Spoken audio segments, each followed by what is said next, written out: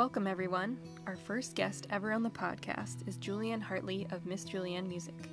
I've known Julieann probably since elementary school, but it wasn't until after college that we connected over our love of nature and more natural ways of living. She's a board-certified music therapist and children's musician, focusing on resilience and coping skills with children. She is a nature educator, enjoys illustration, gardening, and hiking, and she completed the Appalachian Trail in 2015. We have worked together on different projects, and she also contributed some nourishing recipes to Tell magazine back in the early days of publication. In this episode, we will discuss her Lyme disease and her struggles with body image, and what her healing journey has looked like. Just a heads up that this episode discusses eating disorders and a slight mention of suicidal ideation. Please take care of your mental health first before listening. Also, since this episode was recorded over a year ago, stay tuned for an update from Julieann at the end of this episode. I've got dirt on my face and twists in my hair, holes in my sweater, but I don't care. Got pockets full of treasure, like acorns to see. I'm living my Welcome to the podcast. I'm here with Julieann Hartley, who I've known for a long time. Hey, Jen. How's it going? Oh my God, I'm so excited that you're doing this. You meet so many cool people throughout your day. Yeah. Like day to day, you just meet so many cool people. So I love that you are going to start capturing their stories. Yes, I've heard a lot of really interesting stories from people throughout the years of my career, and I really thought that it would be important to bring them to the masses and talk about everyone's journeys, and you were definitely on my list. I know, I'm so excited, and I feel, we've known each other for so long, right? And so you know so much of my story, more so than most people at all. Yeah. The other thing I was thinking about is, like, you share people's stories visually throughout your whole career, and that's what you've been used to, and your pictures are obviously gorgeous, and everyone, wants you to capture their brief moments. But, those are just like the cherry on top behind these giant stories. And unfortunately, even with a photo, like, yes, you can tell a story, but you can only show so much of it. Right. And this is the new jump into my, or outside of my comfort zone. But I think hearing the stories from the people themselves is really interesting, coupled with photography, videography, and all the things. So. I wonder, if there's like an archetype of person, there's like the storyteller, I think a lot of creative people, right? Yeah. Like, we are storytellers, and it's just like, well, which art form do we want to tell our story with? Right. Yeah, exactly. And for some of us, it's all of them. Yes. It's like, how do I tell my stories with all of them? Like, I need every tool possible to tell all of these stories because they're all so fascinating. And I've always been really interested in journalism as a whole. Yes. Can I interrupt this second? Yes. Well, this can be part of it. But I was at the Grammys with someone, and they were talking about how hard it was to make small talk, right? Like, oh my gosh, and this person is definitely a leader in their field, but it's not the music field. So they were like at these Grammys as a guest, and they're not really in the music field that much, but they're a leader in another field. And when they are in their field, everyone knows them, everyone recognizes them, everyone wants to talk to them. But in this world, no one knew who they were. And so if this person wanted to build a connection with anyone, it had to start from the ground up because no one knew who that person was. There was nothing established.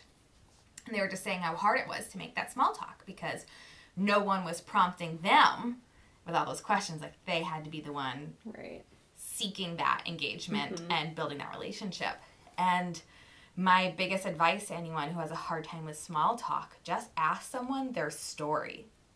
Right? Because everyone's got a story, and they're all fascinating. Yes. Like, so I've been taking Uber a lot lately. That's another one where I'm just like, all right, we've got 25 minutes. Tell me your story. Yeah, and every that's time, a great spot to practice that. Yes. And every time at the end of it, I'm just like, wow, wow. Probably learned so many cool things about people. Yes, yeah, and so I think what's so cool is you are going to be able to tell people's stories, and people's stories are really interesting. Yes. All unique, too. So, start from the beginning. What was your childhood like, or what were you like as a child? Yeah. So I was pretty shy and quiet. I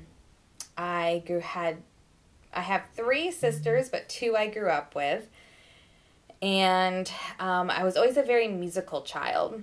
So I remember, like, in 1st grade, I had my first music teacher gave me permission to write a song. I think she just told the whole class, like, hey, like, go, you guys can write music too, right? I don't even know what she said, but for whatever reason, I went home that night and I wrote a song about birds. You know, I'm like 6 or 7 years old, and I write the song about birds. I have no idea what the song is. I don't remember it at all. But I just remember going into my teacher the next day and being like, I wrote a song about birds. I didn't know anything about music. I didn't know how to play any instruments. All I knew was just how to use my voice. And so I sang the song to her, and she immediately went over to the piano and started figuring out the chords and started accompanying me on my little song about birds. And I've just been writing music ever since. Wow. Yeah, and I think for me, when we were talking about our childhood, for me it was part drive, like I had to. This was clearly like the spark that makes me. Mm-hmm. But then part of it was also an escape, right? So, like, I grew up in a house where there was a lot of conflict a lot of the time. And there was some bullying from multiple family members, right? And it was a very athletic family, but I had terrible asthma. So I was not an athlete when I was very little, like in the elementary school, middle school phase of my life. And music was like the one thing I could be good at, the one thing I could do, and like the one thing I could kind of excel at without having like the physical limitations of my body holding me back. Mm-hmm. And my sisters weren't too involved in it either, so there was it just was like my own thing. And so it was definitely an escape. It was a happy place for me, and I'm so grateful I had that because I had a therapy place, right? Like I had something to connect with through a lot of that trauma, you know? Yeah. And then, so this is a side topic, but I was a fat kid growing up, right? And that was also really hard. I was bullied a lot for it from within my family and from within school. Mm-hmm. And then I remember there was a period of time of like 5th and 6th grade, I got bullied a lot by like the kids in our grade. And I know that's a common experience with a lot of people with different things. But that was really, really hard for me. And then later on in life, in high school, I basically starved myself. And I wasn't like full eating disorder. I still ate some calories, but I was probably eating like 900 calories a day and then doing 2.5 hours of sports after school every day. Mm-hmm. And that got me down to a weight where I was considered not obese. And if I stopped any of that, if I ate any more, if I stopped any of that exercise, my weight just kind of wanted to be heavier. Like that was my comfort zone. So that was, I would say like that's also a big piece of me is dealing with body image around my weight. Mm-hmm. And that was really, how do I put it? I think that also really helped shape who I am today because of those struggles to want to be accepted. And the only way I thought I could be accepted was if I was 120 pounds. Mm-hmm. Which, God, if there's like any women listening to this or men listening to this right now, just like, let's let that go. Yeah. Let's let that go. It is amazing how those experiences really shape your entire being for a long time. Like still, you know, I am so far past that, and I'm pregnant right now, right? And so weight gain is part of this journey. Yeah. And to be so far past that and to still be having nightmares about it or still being triggered about it, you know, and totally. Still looking in the mirror and being like, am I gaining too much weight too fast? Like, oh no, are people going to think I'm lazy or worthless or whatever, like all of these terrible things that I know no one actually thinks about me. Mm-hmm. yeah, they can really kind of come back to haunt you. So that's kind of another piece of who I am. I guess, like, yeah, the childhood trauma, like emotional disturbances in my household growing up, and then dealing with a lot of body shaming, fat shaming, bullying growing up. Mm-hmm. Music was my escape from all that, right? Which is a beautiful escape. Yeah, it was a beautiful escape. When did you... Oh, go ahead. Well, I was going to say one more thing about the weight thing, and I just... I don't... For anyone that does not... my body can go up and down 20 or 30 pounds just based off of whether I'm not... weird hormone things. It's just... When you grow up with lots of hormonal issues and chronic illnesses and stuff, weight can fluctuate. And I think what's still hard about that is I notice there's a noticeable difference in the way you're treated in the healthcare world. Yep. Yeah. Whether if you're 120 pounds versus 160 or 150 or something. And then also as a child growing up, it was such a noticeable difference in the attention I got from family and friends, because it was in high school when I was really starving myself that suddenly I had all these friends and suddenly I had boys interested in me. It's like reinforcing all these things that were in your head. Yes. Mm-hmm. Yeah, and so it's like how much of it is it irrational and in our head, and how much of it is like actual cultural pressure that we experienced growing up. Yeah. So, I know eventually we'll get to this, but the album that I'm working on right now, right? It's like this kids album that's all focused on helping kids build these core resilience skills.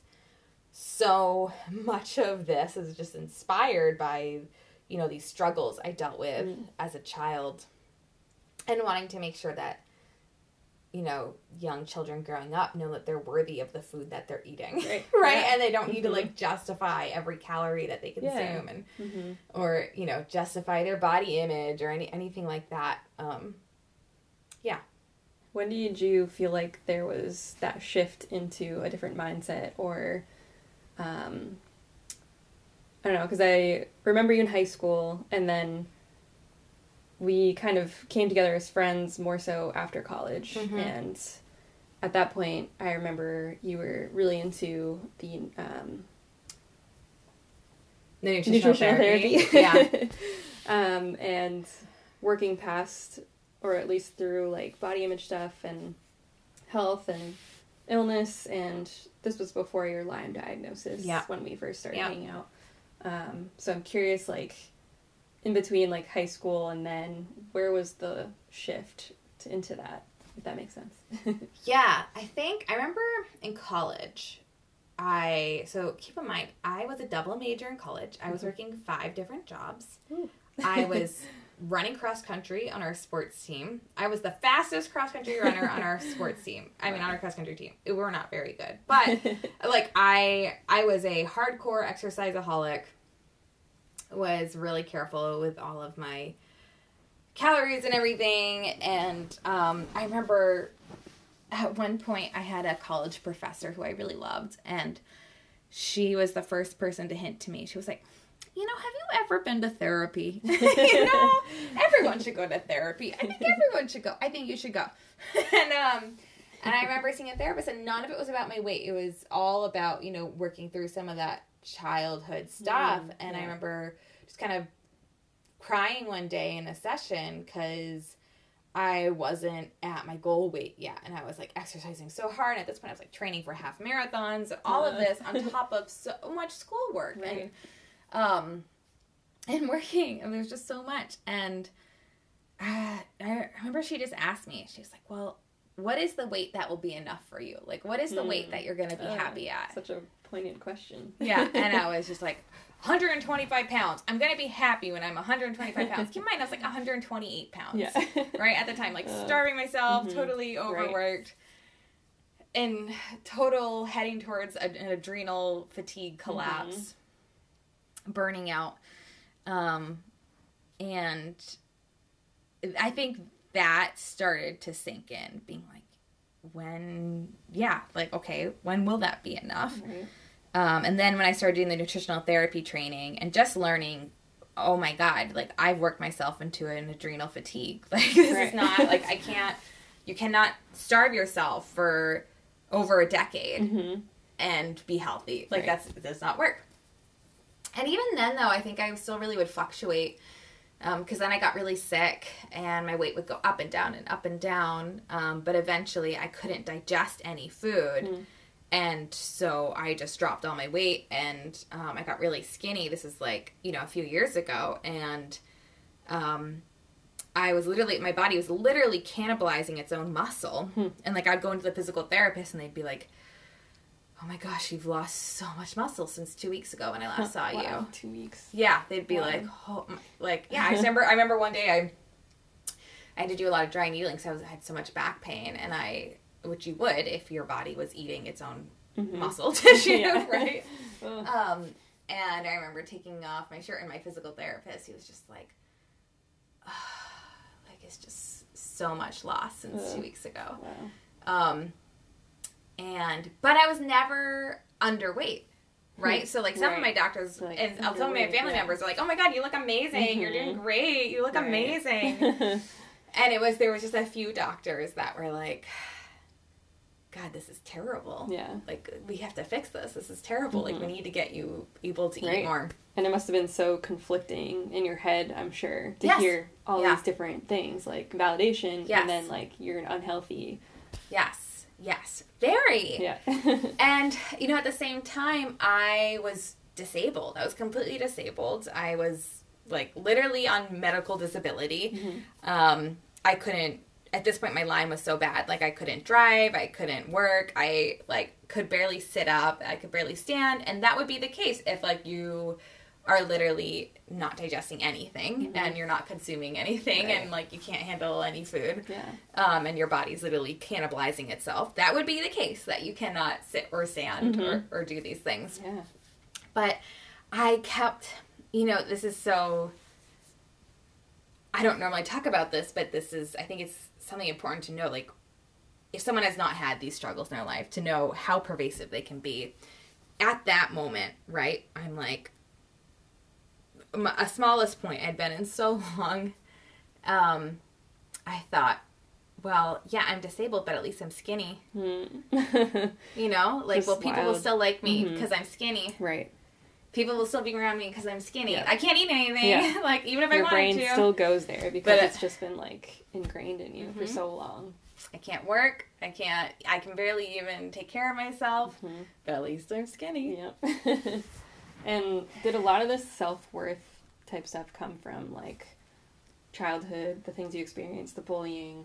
It's all tied into that. It's all tied into that. Yeah, it is all tied in. I grew up in a really fat-phobic family, too, right? Like, you know, my poor mother is built like me, and there was a lot of messaging around her body that I heard growing up. It was never necessarily messaging around my body, but it was observing the messaging around her body and how hard she had to work to starve herself to gain the love of the immediate people in her life. And that was very obvious that it was tied to her weight. So that was really, you know, when those are your first imagings of what a healthy relationship is, that's really hard, you know? Extremely. And then I think my other thought, what finally really sunk home with the weight issue, like what has totally changed the game for me. I've been listening to the Functional Nutritionist podcast with Erin Holt. She's amazing. And I remember one day I was listening and she was like, you cannot heal and be losing weight. You cannot be in a caloric restriction and be healing. Right. And that's when I was like, oh my God, I'm not going to get better if I cannot figure out a way to eat food and digest it. And I ended up getting a blood sugar monitor, like a on your arm blood sugar monitor. And I wore that for a year. And I worked with a nutritionist, a registered dietitian that had a specialty in, like, severe chronic neurological illnesses, like where my Lyme disease was. And she basically every day we chatted and she walked me through, like, okay, we're going to have a tiny bit of turkey right now and a little bit more. Yeah. And then, like, through the weeks, as the weeks gone on, like, we just slowly brought up my food amount, right? So, because my digestive system was so weak, like, I couldn't even digest that much. And so we had to, like, slowly bring that up to help me accommodate me eating more and more and more.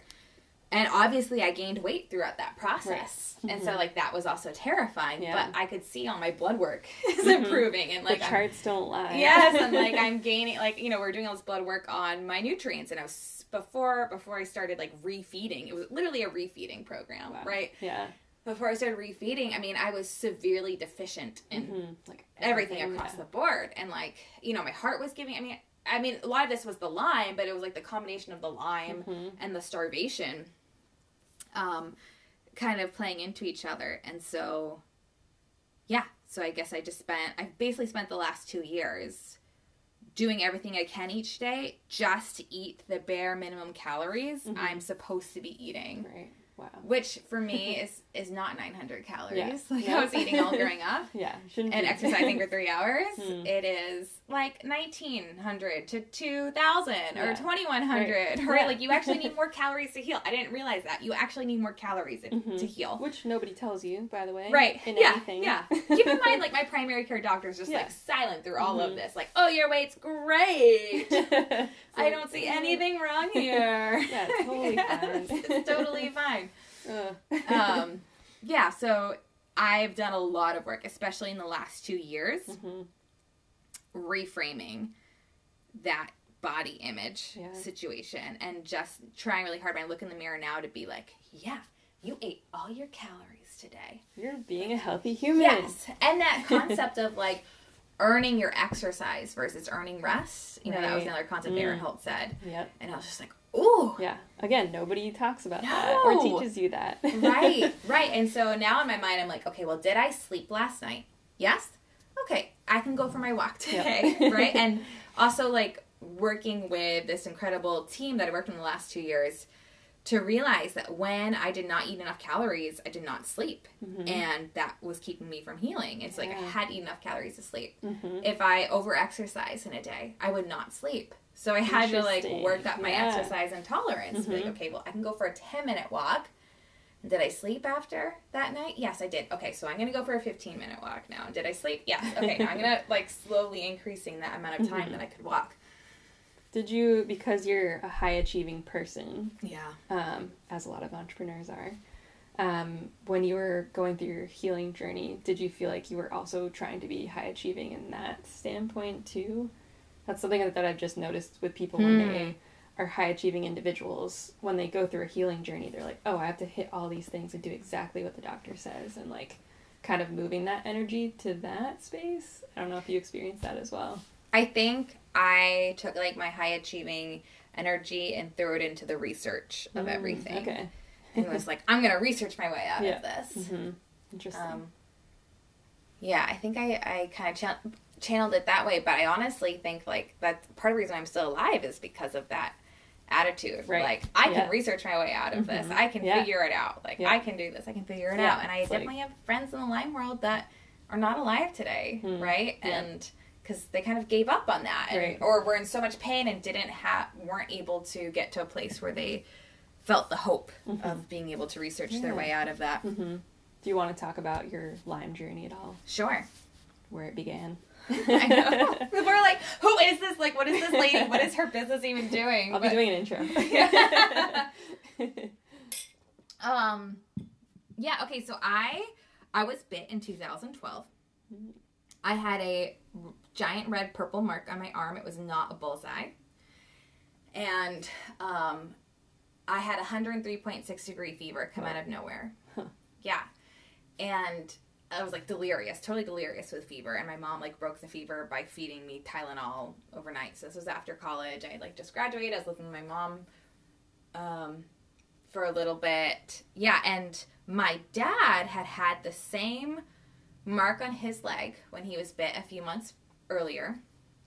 And he was tested for Lyme right away, diagnosed with Lyme, treated right away. And I went into the doctor about a week after my fever because the fever kept coming and going and coming and going. And he was like, it's just a virus. And I was like, can you test me for Lyme? And he's like, well, do you want to be on a month of antibiotics? And I was like, no. So we left it there. And he never tested me. I was never tested. Yeah. And my health just like, I think the combination of I was a really burnt out, weak body that really didn't have much to fight this illness with, my health just kind of declined slowly. And actually, that's what turned me on to the nutritional therapy, because I was trying to research my way out of it, right? I was like, oh, well, I just need to figure out which foods I need to eat and which herbs I need to take. And, yeah, so I think that's where it all started. And then I hiked the Appalachian Trail, which I know you're thinking, like, well, how sick could you have been to hike the Appalachian Trail? But at that point, I was like, I had kept it under control through diet. Like, I learned a lot through the nutritional therapy program. And I think I was keeping it under control because my arthritis was a lot better. Like, of course, I developed severe arthritis after I had the tick bite, and then still, like, yeah, nothing. Yeah, were you paleo when you were hiking? Yeah, I was totally paleo, autoimmune paleo, when I hiked the Appalachian Trail, which meant I survived the entire Appalachian Trail off of dried meats, dried vegetables, and fruits, and, like, coconut. That I just survived off of.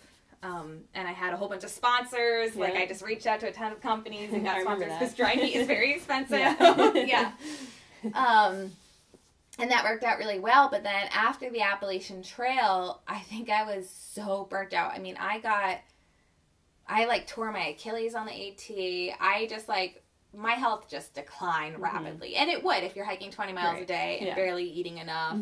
And, like, in a healing state to begin with, right? Like, pushing it to the earn limits. your Appalachian Trail, people. If you want to do it, like, really, like, get healthy before you do it. But I did it because I was brought up to keep going until someone has to physically drag you away. Yeah. Right? Like, until you collapse, you're still going. Right. And that made me a great student athlete.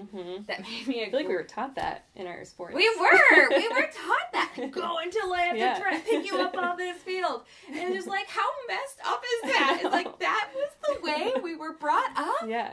Like, it's not like, go and listen to your body. When you need a break, take a break. Yeah.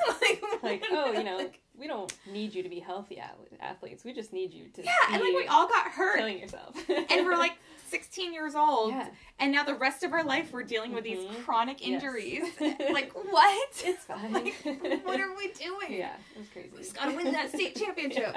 That's what's important. High school. I know. Yeah, I think back to all of these, like, we put so much importance on things and priorities and areas that it's just like, that does not matter, what my friend. Was that? What was that? Yeah, so Lyme. Yeah. Appalachian Trail. Yeah, Appalachian Trail, finished that. I was in a really rough shape, and I stopped pooping. Like, a month after the Appalachian Trail, my whole digestive system just stopped. It was just like, whoop, shut down. And I finally saw a different doctor. I was like, well, I know my old doctor's just going to tell me to take Mucilax, and that's not, like there was no movement. This was, like, from stomach to bottom. Wow. There was nothing. It was, like, total, it just felt like it was paralyzed. And I saw a new doctor, Dr. Laura Jones in Concord, New Hampshire, who is fantastic. She's got a giant waiting list, though. So if anyone's, like, researching her after this, giant waiting list, because she's amazing. And she just, I remember she was the first doctor I've ever seen that was like, I believe you. Let's do some tests. Yeah. What did that feel like to have somebody finally I think I cried. I don't know. I mean, it was like I could finally breathe. Yeah. Right? Like I was with someone I could trust and someone who could trust me. Right. And that, you know, validated that this wasn't all in your head. Yes. Yeah. And so then, of course, like we do all these tests and I have got like everything. You know, my autoimmune numbers were like off the charts. Right. I was obviously positive for Lyme disease because I had Lyme disease. Yeah. Right? Oh my God, my nutrients were just like tanked because I wasn't digesting anything. Yeah, and then eventually I was able to finally see a Lyme doctor, and there was a giant wait to see a Lyme doctor, so it took months in order to even see the Lyme doctor. Right. And I think, like, I went 9 months without pooping. I had to God. do an enema every single morning to, like, move stuff through. Which, by the way, if anyone's out there listening, like, enemas are not that bad. It is better to get it out. Mm-hmm. Like, I don't want that staying in. Just do one. Just do an enema. I haven't had to use it in a long time, but I've got what I call my travel turkey baster. Like, where if I'm backpacking or traveling and I'm all stopped up and I can't get it out, you just use the turkey baster. Like, you gotta get it out. You got because all the toxins get reabsorbed, right? Like, all this waste material, it gets reabsorbed. All of these hormones can get reabsorbed. We want them out. We need to eliminate them. So, use the turkey baster, guys. Well, it's not an actual turkey baster. I think technically it's a sex toy. Like, you know, whatever. You can figure out what you want to do. Yes. Anyways, and so then eventually I basically tried every treatment with Lyme disease. I had to stop working as a music therapist. Yeah. You know, I couldn't drive anymore. It affected my brain. Just went down that whole pathway. And then eventually, we're at 2021 now, where I was, like, literally dying. You know, it was, like, in my heart. I was, like, in and out of the ER. Yeah. I was having a lot of heart attack symptoms. This is, like, over a period of months and at one point I remember sleeping with a radio, like a walkie-talkie radio system, because it was faster than calling for help on my phone. And, like, I had to have this radio on me all the time because suddenly my heart would just, like, freak out and I had to be able to, like, radio whoever else was around me for help because I wouldn't be able to move. And then this, like, incredible miracle happened where at my wedding, so my husband and I, we had eloped before this period, which you were our photographer at, and it was amazing. So lovely. The most beautiful situation ever. But at this point now we were having, like, the ceremony, and a family member who I did not invite, not in purpose, but just because they were so distant, I just figured they would never want to come. They came to the wedding. Like, they showed up at this wedding. And their wedding gift to me was to send me to a private research hospital in Mexico that focuses on Lyme disease alternative treatments.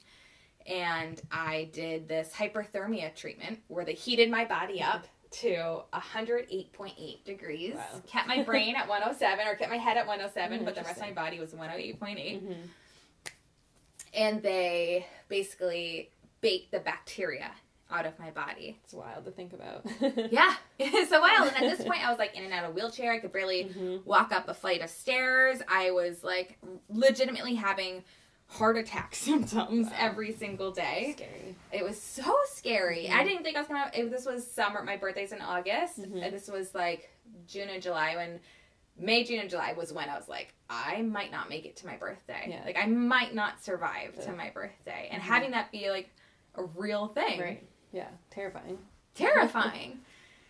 So I did that treatment, and I, woke up from that procedure, and once the anesthesia wore off, so, like, the next day, my brain was back for the first time in so long. And yes, I still can't drive, and, like, obviously there's maybe some potential nerve damage there, but I could think clearly again. Wow. What did that feel like? It was amazing. I forgot what it felt like. I was like, what? Feels like waking up. Yeah. And so really for the past year and a half, it's like, okay, my body's not there, but my brain is. And just chugging along on all of, this music project that I'm working with. Being like, okay, how can I make sure that no child goes through what I just went through? Because I got so sick. I let this disease go on for so long because I was scared of upsetting a doctor, a male doctor. I was scared of rocking the boat. I was scared of not being a people pleaser. I was scared of gaining weight, so I didn't feed myself. Like, how do I make sure that no child has to go through this journey to learn the things that I now know? And still trying to know, like, pretending I know, and still, like, trying to, like, to remind myself I know every day. And so throughout this whole journey, where was music in your life during these many years? Yeah, I guess music is that constant. So I call music is where I glow. That's, like, I've decided this is a term, right? For whatever it is that, like, that life force energy comes into you, where, like, time goes way too fast, right? And all you just wish you could slow it down because it just feels so good. You're just, like, in it completely. Yeah. And for me, that is when I am sharing music with others. Okay. Like, when I am letting myself be like, this is going to sound so hippy-dippy, but, like, a vessel for, like, the music world to sing through or to, like, play through. Makes sense. Yeah, and that feels so good. It just feels good. So I guess music was there throughout all of that. And I think, you know, we know so much about music at this point for what it does for... So I'm trained as a neurological music therapist, which means I kind of specialized in more neurological diseases and conditions and kind of approach things from that perspective of like a top-down. Like, okay, so auditory processing is like a foundation for so many life skills. Right. Let's assess that. How's auditory processing going? So if your auditory processing isn't great, then your executive functioning skills are probably not great either. Yeah. And I think music was so protective of my brain throughout that whole illness and throughout my whole childhood trauma. And we know that. Like, we know that music, actively playing music, engaging in music, learning music is very protective. And it helps reassign some of those parts of the brain that are affected by trauma to other, like, all over the brain, so that when we're in a trauma state, so I don't know if you're aware of this, but when our limbic system is dysregulated, our prefrontal cortex, its activity level goes way down. And so executive functioning skills are very, very difficult. That's, you know, why it's hard to express ourselves in those moments or to, like, think rationally through all the steps we need to do in order to de-escalate a situation. And that's often why people yell and, you know, they just become more and more dysregulated. I don't know where I was going with that. What has music... Yeah. Where's the place of music throughout this whole healing journey and during the tumultuous, I don't know. Yeah, so, like, okay, so I'm considering during my illness, right? I think having music to help protect my brain was, like, the best thing that I had. And actually, when I stopped working, it meant that I wasn't making music 8 hours a day anymore. And I've noticed that effect and that impact. And so I tried really hard to, like, make an effort to continue to make music even when I wasn't working, because it was so protective. Yeah. And I think also this kind of segues into this concept of when I had to stop working, I wanted to find another way to have an impact, right? Because I was used to working with kids all day long. Right. So I want to, like, give a timeline of my album releases to your listeners. So in 2018, I released my first kids album called Therapeutic Songs for Kids.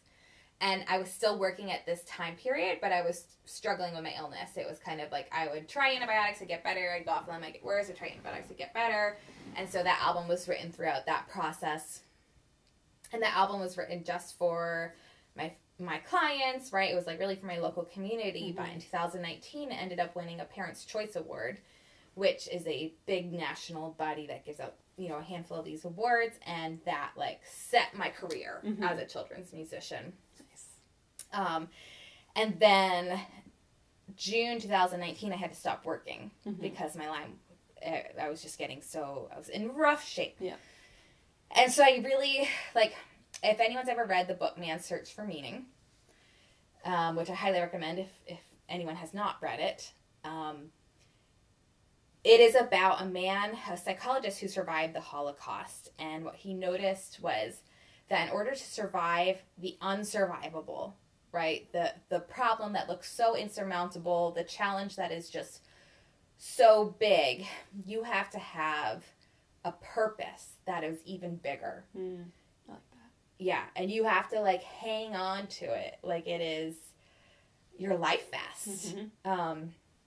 And it is. And so I knew going into this medical leave, I knew one of the top causes of death for chronic Lyme patients was suicide. Wow. And I was in so much chronic pain that suicide was definitely, like, popping, you know, like, at least this, sorry, we should do a trigger warning. Yeah. Suicidal ideation was definitely, like, knocking on that door. It was knocking on my door, and it was a lot of work to keep my brain being like, no, we're gonna do another day. We're gonna handle this pain for another day. We're gonna keep going. But I knew I had to identify a why that was more than the pain I was experiencing. At this point, the pain I was experiencing was, I had nerve pain in my arms and my legs to the point where I could not sleep at all because I felt like I was on fire. It literally felt like my arms and legs were on fire. And I mean, these are the moments where you're like, okay, the opioid crisis, I could get it. Like, if someone's in this amount of chronic pain and discomfort, either from emotional reasons or from physical, you know, from an infection, like, yep, I can get it, because the alternative to it is that suicidal ideation, right? And that's also not cool. No. Does not feel good. But so I knew I needed to identify a purpose that was bigger than all of that to keep me going through all of that pain and through that kind of hopelessness that feels like it exists in the chronic Lyme world. And my purpose was to end the opioid crisis and the intergenerational traumas that are fueling it and all the abuse that happens around that. You know, like something really small and simple. You know, it's fine. And so up until basically, like, I had a contract the year before I left my medical leave, and I was working with our state foster care system. Oh, okay. And these were kids. I was working with kids who were not yet placed into foster families. I was working as a part of a neurological assessment team to see if they could be rehabilitated and placed with a foster family, or if they had to be in a more permanent rehabilitation setup for maybe the rest of their life. Okay. Because these kids had been trafficked. These kids had been tied to beds, severely neglected, abused. You know, some of these kids grew, you know, spent the first 4 years of their life in a car seat, right? Really hard things. And a lot of these kids went through these traumas and experiences to feed someone's, unfortunately, opioid addiction, right? To get money for this, or because someone was just unable to care for their children because of their addiction. And so that was really hard, leaving that work, because it was obviously really powerful, and music therapy was such an important part of that process. I always saw the best of kids, and I was always able to get the best assessment of what their abilities were. Right, and, you know, sometimes I was the first person that these kids had a strong enough relationship with, be able to trust an adult again, and sit on my lap and let me, like, sing a song to them, you know, as if, you know, I would have, like, 6-year-olds turn into, like, 2-year-olds in my lap and just be like, please sing again, please rock me again, because they didn't have that, right? Like, and so leaving that work was really, really hard. Being sick was really, really hard, but I was like, okay, what if I can turn this into an opportunity to create a program that will basically help kids develop resilient skills as young as possible. And the reason why that is important is because resilient skills are our buffer to neurological scarring from trauma. And all of these kids, you could, like, there was these brain maps that we could do, and you could see this, like, there's a classic spot in our brain that will light up really red on this brain map if you are a high ACEs child, meaning you've had a lot of adverse childhood experiences, you will light up on this map. I light up on that map. Like, I light up on that map. And even though I light up on that map, I think because of music, a lot of my executive functioning skills are put in other places. But, okay, so back to these kids. In order to reduce that neurological scarring, if any of these kids have key core resilient skills, and these resilient skills are like being able to identify coping skills, being able to identify support systems, or just even having a strong connection with another human in their life, like how protective that is. So I decided to use my time on medical leave to create this program, to create an album, a music album for young children that would teach kids these core resilience skills in a way that we teach the ABCs, right? Like we sing the ABCs, we know it. And I thought, like, how cool is it if we had a song that was as simple that would help kids identify who they're going to go to when they need help. Right. Right. The there it is. and everything. It's just right there. Yeah. It's like, oh, I need help. Who do I go to? Right? Like, okay. And like literally the song is, who do I go to? Perfect. Or no, who are the people you go to? And it's so it's just like, can we do that with all these core resilience skills where we are encoding them into the brain at such a young age, at such a young level, so that when they need help, because asking for help is like the friggin' hardest thing to do on this planet. So hard. It's so hard. So when they need to ask for help, it's like right there at the tip of their tongue, and it's not going to be so hard. Yeah. And that could be the difference between life and death for so many of these, so many people on this planet. Absolutely. And can be the difference between falling into an addiction or abusing a partner in your life. Just like being able to have these core resilience skills could really create such an impact on ending the intergenerational traumas that are fueling the opioid system. Yeah. It's amazing.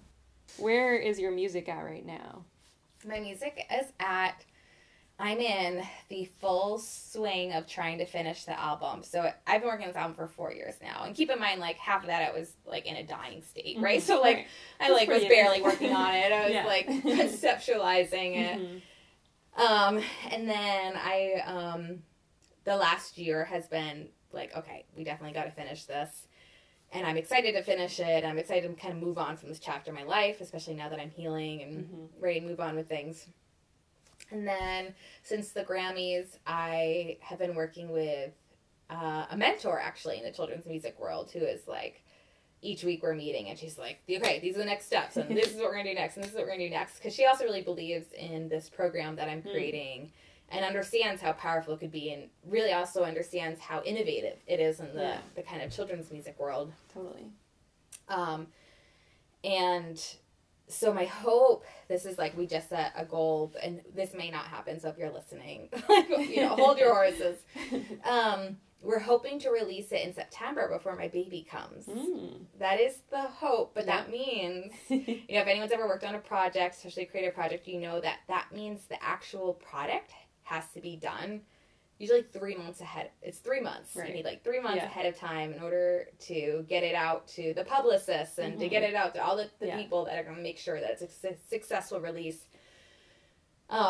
So that means that all the music has to be done in 2 months. And I know that you're probably just like, oh, yeah. That's no big deal. But it is a lot. Yeah. I mean, the recording, the editing, the getting everyone together, because it's not just me. It's all of these incredible musicians I've met in the last, 5 years or so. And getting all of them on this, and then sending it all out to, there's like this mixing and mastering that has to happen to all of the music. And that all takes a lot of time. And you're pregnant. And I'm pregnant, and I'm still recovering. So we'll see. It might end up being next spring. If we miss that deadline, then it's next spring. Either way, it's coming out. Either way, it is coming out, just like this baby is. Yes. I'm trying to remind myself. 2 babies.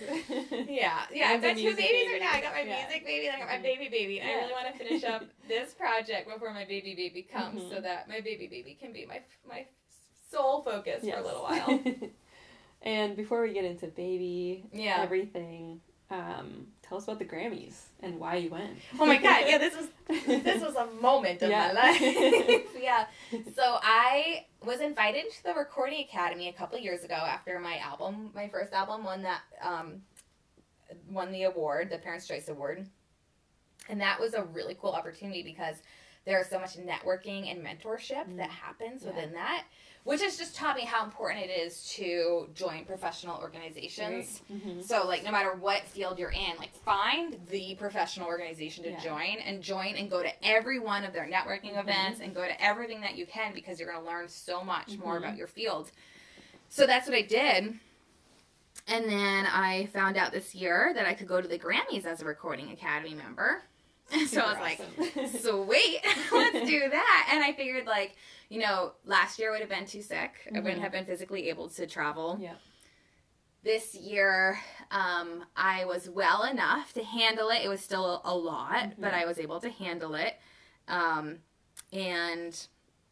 it allowed me to meet all of these incredible children's musicians. Yeah. You know, people I've been listening to and observing and studying from for years.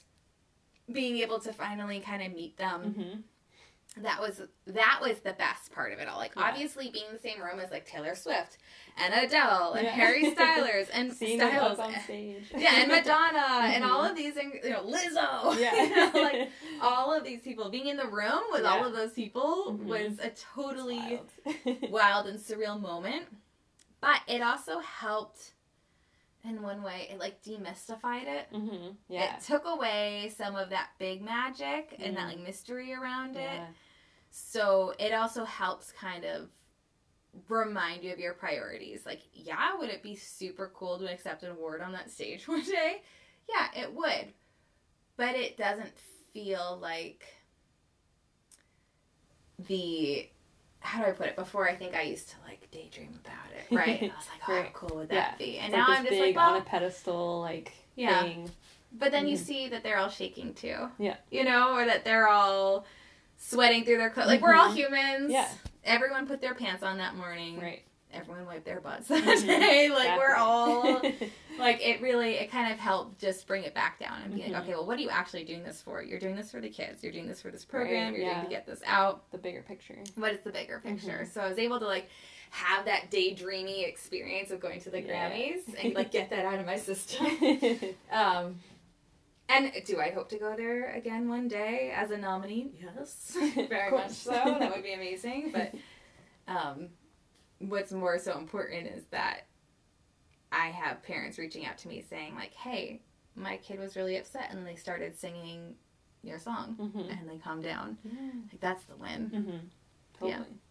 And you've been doing some live shows, right? Yeah, I've just been able to start doing some live shows again. What has that been like?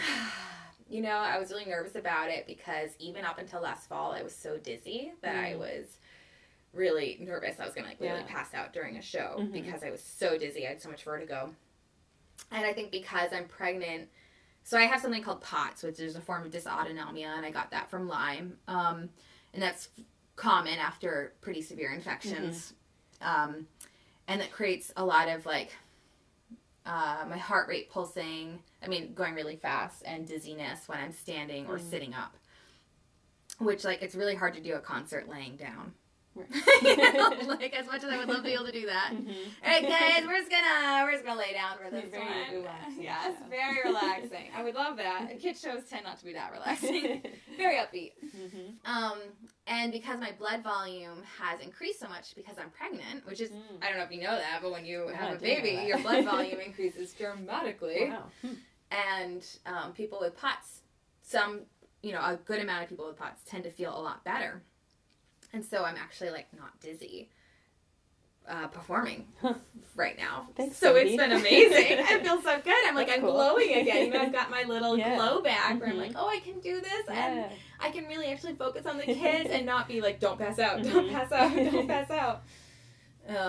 So, yeah, performing has felt really, really good again. Yeah, and I'm hoping to do more. You know, I also have to be really careful about, you gotta earn, right? It's just like earn your exercise. Yep, right. Keeping that mindset going. Or I guess the relearning piece. Yes, where I have to, like, really make sure I'm resting, making sure I'm eating enough so that I continue to feel good. And then I've just said I'm due in September. I'm just not going to do any more performances after July. Yeah. Like, that's just, even probably at all during July, right? Like, end of June will probably be my cutoff so that I'm working hard to protect myself. Yes. Healthy boundaries with yourself. Yeah, healthy. Which is really hard when you are a super type A person. It is funny how you have to, like, really hit that burnout point or, rock bottom, close to death. Before you're like, oh, wait. Yeah. I know. And, like, if anyone's listening to this and they haven't hit that point yet, like, don't wait until you hit that point. Don't get to that point. Don't do it. It's not worth it. Just, like, go have a nice big dinner tonight. give yourself 10 hours to sleep tonight. Maybe, a couple days off. Yeah, schedule vacation somewhere. Yeah. It's okay to do that. Yeah.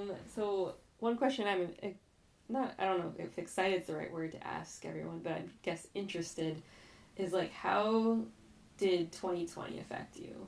I think that it has changed and affected everybody in some way, so I'm always really curious to have that conversation, even though like a lot of us are sick of talking about it. But it really was life-changing for so many people. So I'm curious. Yeah, I think for a lot of people from a business experience it was. I had already been on my medical leave, so I was already home. Yeah. And I was home all the darn time, right? Like this is normal. This is totally normal. So if anything, it was nice because then my husband was home too. It's like I'm not alone. Yeah. It was really scary at first because at this point, we had discovered that I have this rare immune disease, which is probably just from Lyme. Part of that whole thing. And I was no longer making antibodies. So every month I was getting donated antibodies, and I still do, right? That is part of like my, probably for the rest of my life until it comes back, which I still have faith that it will come back. Never know.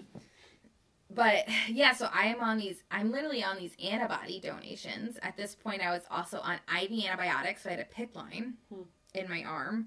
And I was really, really scared because I did not know if one more infection, right? Especially this, at the beginning of COVID when we didn't know the scope and how it can vary so much. So that was really, really scary. I think obviously I wasn't making any money. I was totally disabled at that point. So it didn't like affect my business because I wasn't doing anything. Yeah. So, yeah, I guess for me it was just more like fear, like living in this fear and being really isolated. My husband and I were really isolated for quite some time because we were not sure how my body would react. And then eventually, I think we just got it, right? A year or so later, right? Like this is, everyone just, I think it was like last year it was 2022, beginning of 2022. We got it it was just that like winter that everyone, there was no holding back. Right. And once that happened, then we could start living our life again. And that was a good thing. Yeah. That was for us, that was like, not having that fear anymore was really good. Did you, or have you seen any changes in, I don't know, maybe society at least, like understanding chronic illness more because of COVID? That's a great question. Yeah, because we've kind of acknowledged the existence of this long haul COVID.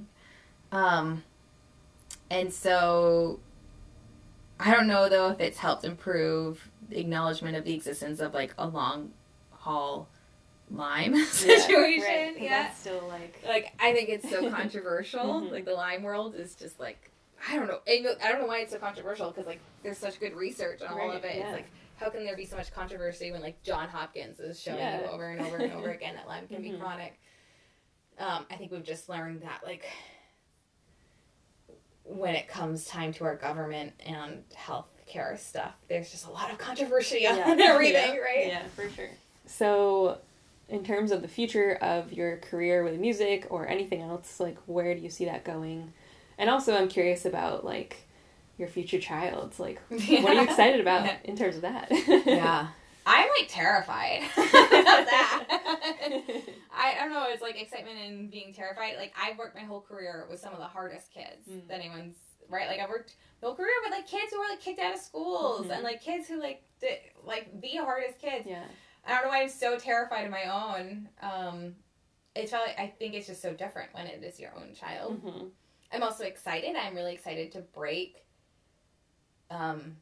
intergenerational traumas, right? Like I'm so excited to break the cycle, and I know I can, and I know I'm going to be really good at it. Like even with this pregnancy, making sure I'm not starving myself. Right? Like I'm already getting comments, like people already comment on weight, right? And just being like, no, my body is going to eat what it needs to eat. This is good. Yeah, you're fueling yourself and another human now, so. Yeah. And also just recognizing, the epigenetic effects on starving our bodies Yeah. and creating stress while we're pregnant, Yeah. and how that can affect the future mental health and metabolism of our child. Yes, the research shows. So. Yeah, it really helps to be a research enthusiast when you want to break cycles of trauma. Being like, I know this is the right thing to do. I know eating enough food is the right thing to do here. Yes, absolutely. So I'm terrified to become a mom, but I think I'm going to be a good one. Definitely. And I'm really excited to, like, love the heck out of my baby. I already do. It's crazy what happens. I'm only 14 weeks in, and I'm just like, I love you, baby. Yeah. Which is crazy. It blows my mind that hormonal connection happens so early, too. And then career-wise, I'm really hoping to, like, see myself be healthy enough postpartum where I can start teaching teachers and teaching therapists how to use this, like, music program that I'm putting together and this album, and hopefully a workbook that comes along with it.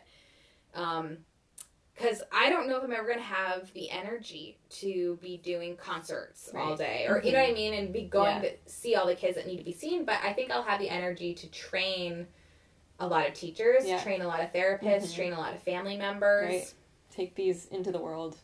Yeah, and I think, like, ultimately, when I think of what is my possible biggest impact, it is going to be to, like, train the people who see 200 kids a week, right? And if I can train 200 teachers or therapists, and then they each work with 200 people, I mean, that's just keeps going. Wow. Yeah, like, how cool would that be? So that's kind of my hope for the future there. And then I'm hoping to release some kids' books. So I've been working while I was in bed for all that time. I, like, developed illustrator skills. And photography. I just, like, really needed to keep myself busy and wanted to do everything I could to prepare myself for the future that I want. And as a storyteller, I'm like, well, okay, I can't sit up at the piano long enough right now to play this music, and my voice is, I was really inflamed for a while, so I can't really sing right now, but I can draw. And well, I couldn't, and then I taught myself. Like, YouTube is fantastic. So that's, like, the bigger picture is to, I really want to, like, nationwide have an impact, right? Like, I want every little kid, by the time they are 7 years old, to have heard my song, Who Do You Go To? Right. So, and I want them, just like they learn the ABCs and the wheels on the bus. Just make it a part Who do you go to when you need help? And so I think I'm just going to spend the next few years doing what I can to make that happen. And then on the other side of things, like, I know we haven't gotten here, but I got super into foraging and, like, nature and ecosystems. I know we haven't even gotten there. Like, I eat acorns, like, all of this. I know I went down, like, the eating disorder, the realm, which I wasn't expecting to go down. But that's important for people to hear.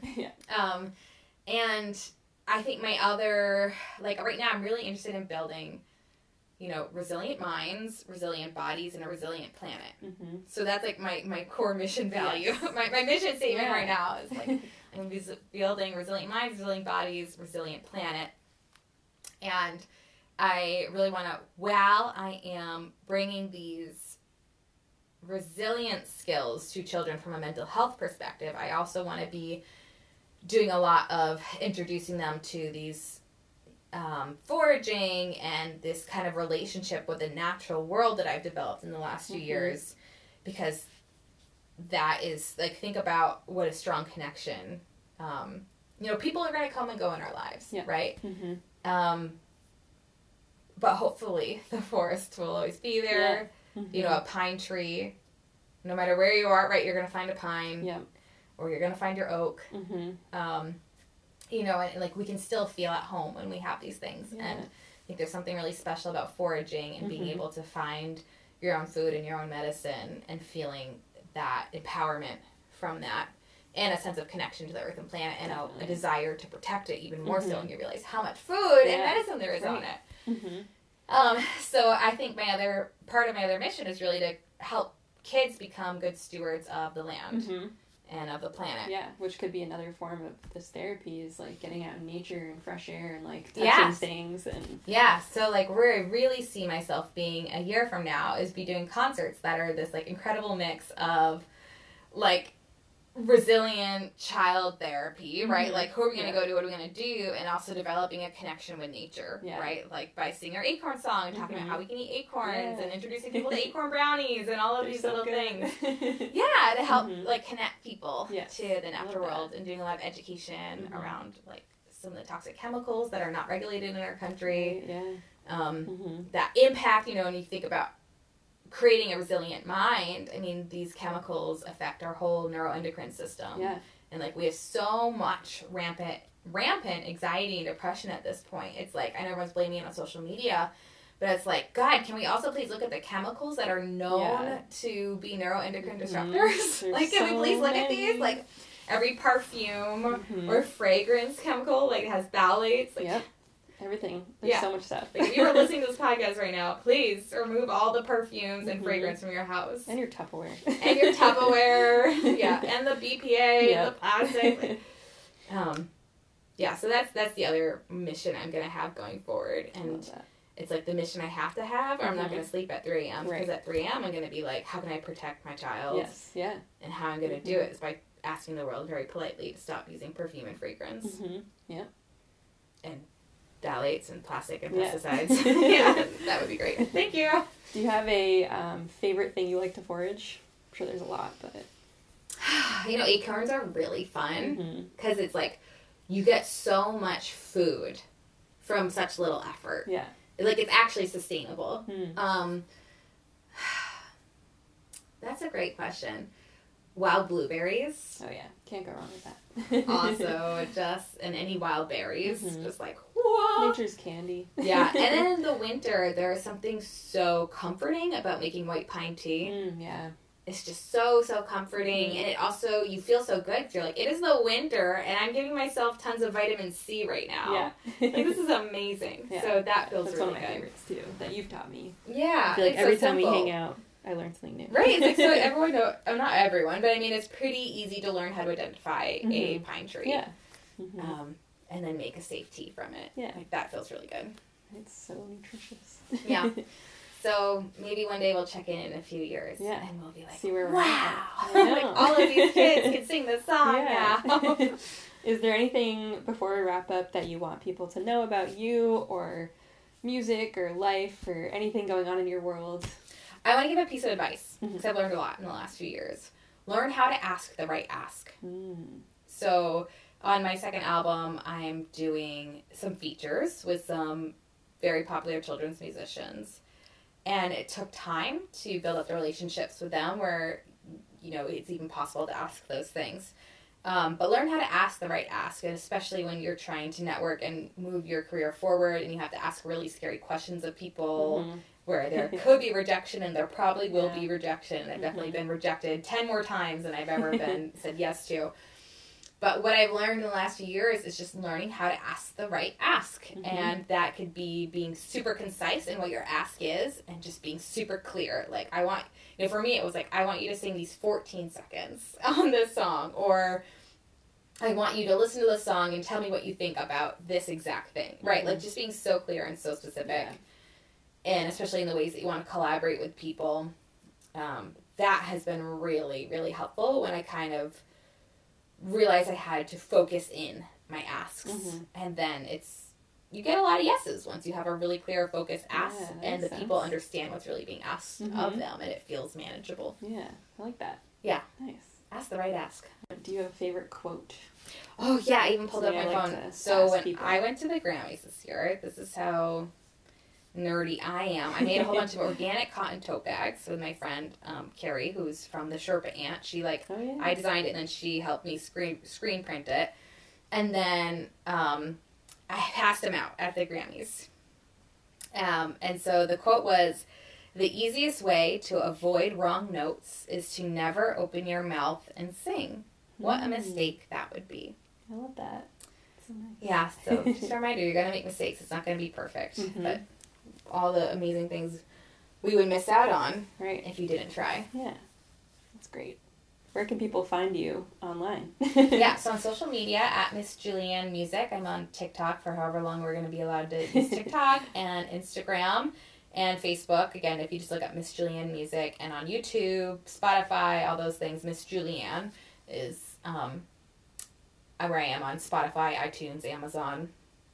And my name, it's really important that it's spelled correctly, because there's like, I think, a porn star out there who's also Miss Julieann. But we have a different spelling, so like really just spell it right if you're looking with your kids over your shoulder. Good tip. Yeah, so I need to sing it to you because that's easier to remember it. So it's MISSJULIEANN. I'll sing it again because you need 3 times. MISSJULIEANN.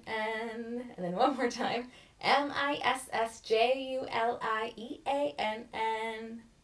That's how you spell Miss Julieann. Love that. Yeah. It's like cars for kids. Yeah.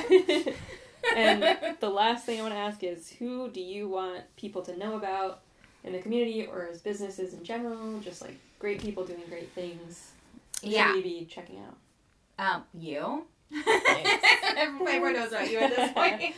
My friend Sherpa Aunt, Carrie, if you are into like hiking, nature stuff, she is, she's this mom of 2 amazing kids. She's built this graphic design company, or like creating t-shirts and art, like mountain-based themed art, and she's just absolutely incredible. And if you don't have her shirts yet, you should. Mm-hmm. And then Erin Holt. I mean, I don't know her personally, but she has like saved my life in so many ways too. And she's from New Hampshire. Yeah. She's a local. Yeah, she's right on the seacoast. And she's right on the seacoast, and especially if you are struggling with your body image or your health or nutrition or eating enough food, she has just been like this word of wisdom in my ear throughout this whole process, where I'm just like, you're right. It's okay for me to eat enough food. Mm-hmm. Like, I can take up space, and I can eat enough food, and I can earn my exercise, and I can be a badass. Sorry, I don't know if we're swearing or not. Okay. Yeah, but I can do this. I can be healing, and I can do this. Mm-hmm. I really like her a lot. Awesome. Well, thank you for coming on the podcast. Really appreciate it. Thanks for having me. Thanks for opening your mouth and singing. Yeah. Right? Thank you for sharing your story, too. Yeah. Thanks, everyone.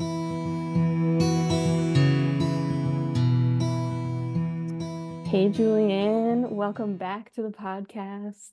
Hey, so Jen. Good to hear from you. Good. And you've been very busy since the last time we recorded. It's been a really busy year.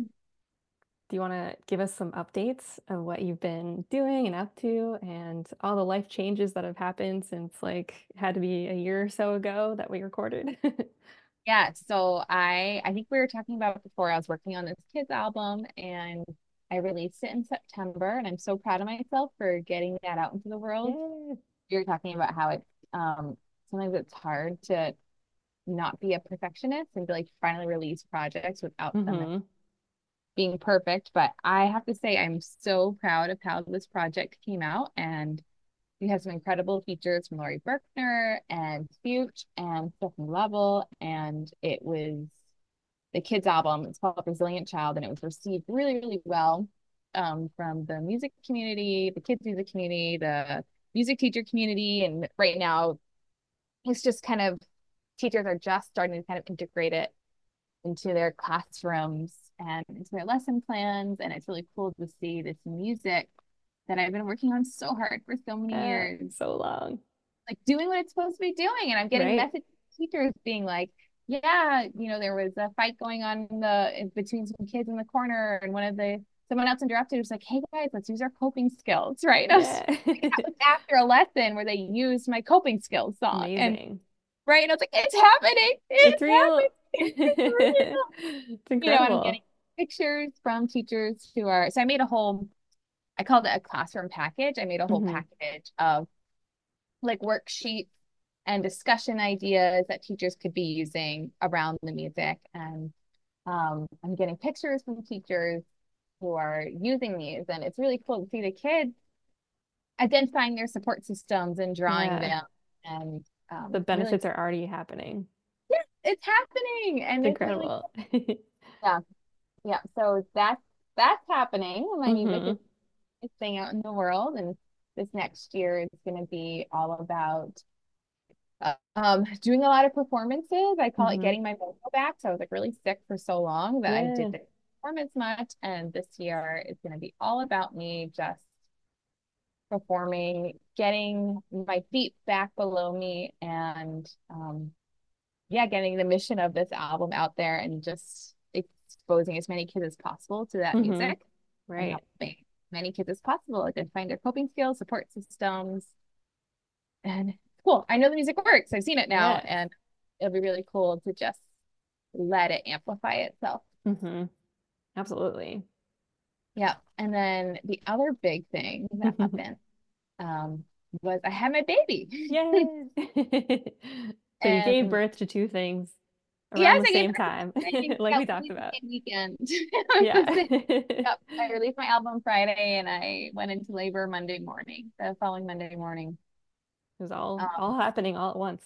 yeah. And so when I recorded the podcast with you, I was just at the very beginning of my pregnancy. Mm-hmm. Um, Man, pregnancy, boy, does it have a lot of lessons to teach. Can imagine. Yeah. Yeah. So I ended up having a pretty, I would say a harder pregnancy. It could have Hmm. been worse for sure, but um my pelvic floor was really affected. So I was pretty immobile and I couldn't walk around too much Yeah. without causing contraction. So that was a little tricky. I'm definitely movement is one of my coping skills. So Hmm. that was hard, but I ended up doing a lot of swimming, which was a nice Nice. change of pace. Yeah. And then the other thing we talked a lot about in the podcast was the eating disorder history and past, Hmm. and how pregnancy is really triggering a lot of that, especially Right. really Yeah. common weight in your body. Hmm. Um, It is and tricky to go through. yeah, it was really hard. And I definitely gained a ton of weight throughout my pregnancy, but it was amazing in a sense where I finally feel like I dealt with it. I Hmm. think I finally felt like I was forced to, Yeah, you had to look it in the face. yeah, look at this in the face and put it behind me. Hmm.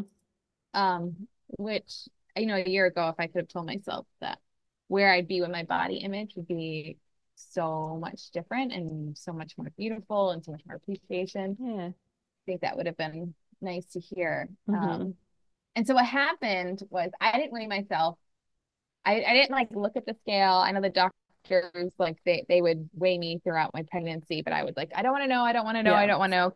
I was Hmm. just really nervous about being triggered by a Yeah. number and then looking and the whole Hmm. 9 yards.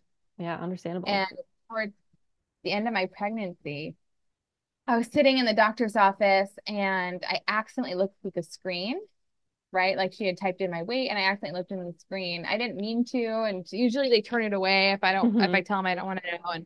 And I saw the number and I just burst into tears in the office, Oh. like in front of my husband, in front of the midwife. Hmm. And I just totally lost it. And they were like, what is going on?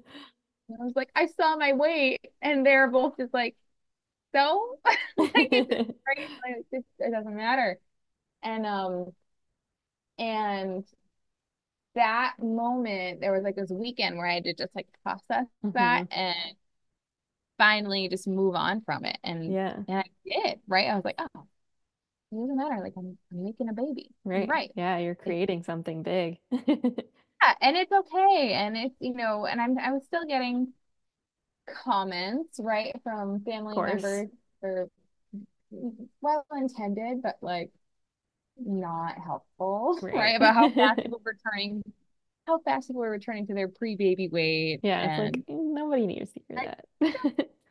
I don't know. I don't need to know. And I finally came to a point where there was one person in my life who like was really, every time I saw her, it was Hmm. about weight and baby weight and the Yeah. whole night. And I was really proud of myself. I finally told her that I set a boundary. I was like, you Hmm. know what? I don't want to talk about this. This is not Yeah. important to me. Important to me is that I'm having a healthy, happy baby and that my body is Right. healthy, happy. Yeah. And that's not a conversation I want to talk about. I don't want to talk about it with you anymore. Hmm. Yeah. Um, and I was so proud of myself and she took it Yeah. fine, right? Yeah, of course, whatever. That's Um, amazing. It's a good and boundary. so yeah, yeah, yes. And I think by setting that boundary to her, I set that boundary for myself too, to just be like, Yeah. that's not topic in my life Right. anymore. Yeah. Standing up for yourself, advocating for yourself and your mental health, and just, nobody needs to be commenting on people's bodies anyway. Yeah, yeah, yeah. And yes, I'm really proud of myself. I feel like since last year when I spoke to you, that was such a big issue for me, right? Hmm. Like the fear around weight gain with pregnancy. Right. Yeah. And it feels really cool to have overcome that and just Hmm. like, you know what? I had a baby. I'm making milk. All that matters to me right now is that I'm getting enough sleep and I can move my body. And that's all Yes. that Hmm. I'm, I'm feeding my Yeah. baby. Right. And that feels like a really cool place to be and to Hmm. let that other kind of fear go to rest. Love that. That's so good. I'm so proud of you too. You've done so much. Yeah, and it's so funny because when you do so much, right? You make this amazing album, you make this baby, and then you let a number on a scale define you. Right. What? Like Yeah. something that you can't even control necessarily when your hormones are all over the place. Like what? Hmm. Yeah. Right. We're So defined by so much more than appearance. yeah, yeah. Um, and I was a sexy pregnant lady, right? I Hell was a yeah. sexy Yeah. pregnant lady. So that's another part of it was just like Hmm. to love my large body. I was like, wow, like this is incredible. I'm making life. And each day that I was able to do it was just a miracle. Hmm. So I Absolutely. think, yeah, that really kind of changed my perspective on my body. Yeah. I love And so that. I'm hoping, your listeners, if any of them, if that resonated with them, um, kind of my journey. And I think there's a lot of people who really struggle with Hmm. self-image stuff. Just keep working on it, man, because Yeah. move past it and Hmm. let your creative self flow and not be defined by a number on the scale. Totally. We got this. Yeah. Yeah. So those are kind of my updates. And my little boy he's 4 months old now. He just rolled over for the first time Oh, today. wow. And he's having a tooth poking through today. Wow. Like today's Oh a my day. goodness. And he's so cute. He, he's really adorable. And so he was born with a tongue tie. Hmm. Uh, Really significant one. I know tongue ties have kind of been in the media lately, but he was really struggling with feeding and has been really struggling. So the past Mm. 4 months has really been all about just trying to get enough milk into him, trying Yeah. to keep my supply up to Hmm. do that. It's hard when you have a baby that can't suck hard enough to Hmm. like, those hormones. Yep. Your So body's it's like, been, what's yeah, happening? yeah, yeah. So Hmm. there's been a lot of trials, um, but we're getting through them, and it's interesting becoming a mom, having worked with kids my whole life, right? Now becoming a mom, Right. being every child in such a different light. It's like, wow, Yeah. we all Wow. made That it must be through this crazy. period. Yes. Seeing all these moms who have made it through multiple children and dads, like Hmm. it's both, but just wow. Yeah. So much respect for all these people who have had kids. Oh my gosh, it's amazing. We're all here. It really is. Yep. So yeah, so that's my little recap. Love that. Do you have any like performances that you've already booked out that you want to tell people about, or is that still kind of in the works? Yeah, so what I'll say, I am currently in the process of booking with a ton of libraries in New Nice. Hampshire in particular. Um, so on my website, missjuliann.com, there will be a like concert section. So make sure you're checking there. They're going to be some of the libraries are booking foraging walks with me Ooh, that's actually. fun. It's my life, and they'll be what we call like walk-in things. So we're gonna Hmm. be going with kids. We're gonna be walking through local trails in their towns and singing songs along the way, learning about the plants along the way. So some libraries are doing that, and some of them are going to be doing just like kind of your standard concert indoors. Hmm. So yeah, Amazing. but definitely look forward to those. Yeah, that sounds so fun. Yeah, they're going to be really fun. And we have a four-piece band this year. Ooh, Not all, most of the shows won't be that, but there will hopefully be a couple four-piece concerts this year, so you can meet the whole band. that's amazing. Forward to that. Yeah, and then the whole like this is all preparation for Hmm. 2025, where we're hoping to be doing much more at least on the East Coast, and then hopefully more nationally as a touring group. So excellent. That's the hope. I'm just putting out Yeah. there. It may happen. You know, Yes. it's going to be hard with a 1-year-old to be touring. Why not, right? Yeah. You can I do love it. Yeah. I think it'd So, be so cute to have him oh my along. gosh, he's gonna be a band member. And I'm Mm-hmm. like, I keep saying I need a banjo player. So I keep saying like, I'm gonna start training him. So Yeah. Be a I'll little have my banjo banjo player. player. I I'll be a love that. prodigy banjo Yes. player. Oh, Yeah. that's And then awesome. my son's name is Jack, and Jack Pine Mm-hmm. is his full name. And so the Jack Pine is one of the most resilient trees we have here in New England. It grows off the sides of cliffs, and it needs fire in order to reproduce. Mm. So its cones only open up in fire. So it's one of those trees that survives the forest fires and actually Mm-hmm. needs. And I thought that was really appropriate name for this child of mine. So Yeah. The yeah, resilient child. yeah. Love that. That's so great.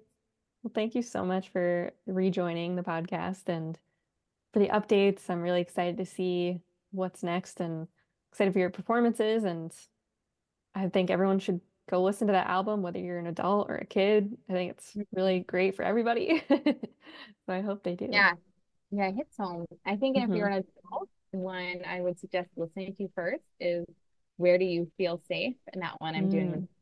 and um I think that I'm hearing from a lot of adults that that one is really like saying the words they need to hear.